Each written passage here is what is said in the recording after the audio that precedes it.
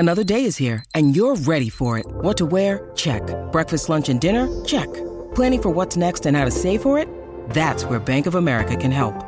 For your financial to-dos, Bank of America has experts ready to help get you closer to your goals. Get started at one of our local financial centers or 24/7 in our mobile banking app. Find a location near you at bankofamerica.com/talktous. What would you like the power to do? Mobile banking requires downloading the app and is only available for select devices. Message and data rates may apply. Bank of America N.A., member FDIC.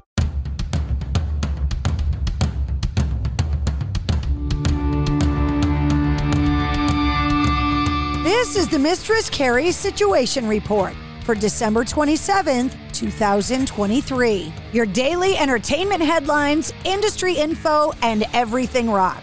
Dave Grohl was asked to create 2 works of art for a charity auction, and he procrastinated so long that he wound up drawing them on the day they were exhibited for sale. Scrawled in Sharpie on the back of corrugated signs from 2023's edition of the annual See Here Now Festival. One features Dave Grohl's instructions for making a beer bong, while the other shows plans for emptying a cassette tape to smuggle hash inside. The custom artwork is up for auction right now, and it closes today with the highest initial bids at $6,501 and $5,100 respectively. Dave Grohl said, "We used to make these diagrams for runners backstage at shows to go to Home Depot and get this shit. They would literally get there and screw it together before we played." Organizer Danny Clinch wrote on the auction page, "Art is collected annually from musicians who are playing the festival to showcase and sell in our transparent Clinch Gallery pop-up art tent in order to raise money for local charities." Paramore fans are freaking out as the band have wiped their Instagram and X accounts. They've been wiped clean and updated with a blank profile picture.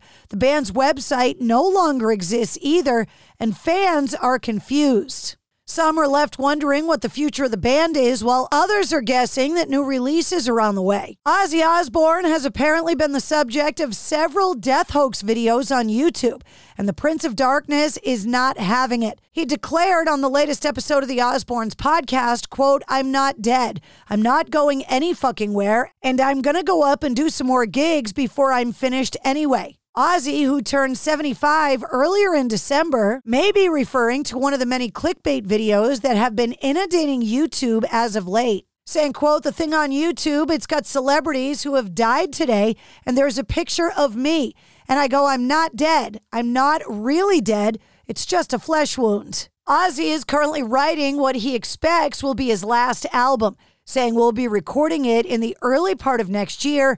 I want to take my time with this one. In a recent interview, Elias Soriano from Nonpoint was asked if releasing a series of EPs as opposed to concentrating on a full-length album has enabled him and his bandmates to focus more on touring. Saying, quote, "The touring comes and goes when opportunities come and go, and it's sometimes a little bit difficult to line up releases with tours, so we just like to have music ready. Whenever we feel good about going in and recording something, we record it.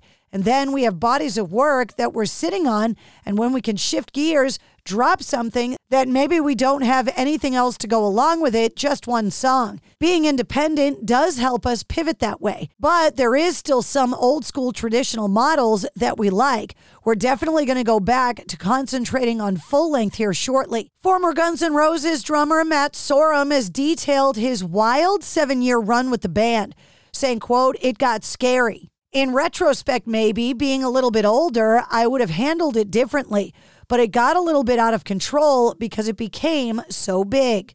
He continued, quote, "I'll admit it, I fell into too much drinking, and the band was pretty famous for that. So, in a way, I felt obligated to do it because we were, and I've explained it before. I've always said that I felt like a pirate on a pirate ship. There was just this sort of gang mentality amongst us, and I wanted to be part of the gang." Kanye West has apologized to the Jewish community for his previous anti-Semitic comments that he posted in a new Instagram post, saying, quote, "I sincerely apologize to the Jewish community for any unintended outburst caused by my words or actions. It's not my intention to hurt or disrespect, and I deeply regret any pain that I have caused. I am committed to starting with myself and learning from this experience to ensure greater sensitivity and understanding in the future. Your forgiveness is important to me, and I'm committed to making amends and promoting greater unity. It should be noted that this weekend, Kanye is releasing a new album. And after more than a decade as a member of Bring Me the Horizon, keyboardist Jordan Fish is no longer a part of the band. The news coming as part of social media posts from separate statements from both parties, with both sides seemingly okay with the reality of the situation. The band saying, quote, "Bring Me the Horizon" has decided to part ways with Jordan Fish. We want to thank him for the musical journey he took with us and wish him the best of luck with everything in the future. Meanwhile, we continue to work on Next Gen with brand new music coming very soon. See you on our UK tour in January. And David Gilmour is working on new music. His wife and musical collaborator, Polly Sampson, confirmed. Over the last several weeks, Sampson has shared a series of photos of Gilmour at British Grove Studios, working alongside a group of collaborators that include their daughter, Romany Gilmour, pianist Roger Eno, bassist Tom Herbert and Guy Pratt, and drummers Adam Betts and Steve Gadd. David Gilmour released his last solo album, Rattle That Lock, in 2015. He also revived Pink Floyd with drummer Nick Mason for the release of their charity single, Hey Hey, Rise Up, with proceeds benefiting the Ukraine Humanitarian Fund. That's your Sit Rep. For more details on all of the stories, check the links in the show notes of this episode. And don't forget to like, follow, and subscribe to the Mistress Carrie podcast. New full-length episodes come out every Wednesday. Episode 186, featuring Tim Montana, is available now. It's NFL draft season, and that means it's time to start thinking about fantasy football. FantasyPoints.com features industry-leading experts and prognosticators using proprietary hand-charted data to help you score more fantasy points. FantasyPoints.com is the place to go for whatever kind of fantasy football you play. Whether you play fantasy football, daily fantasy sports, or do a little bit of everything, Fantasy Points has the meticulously researched content to guide you to victory.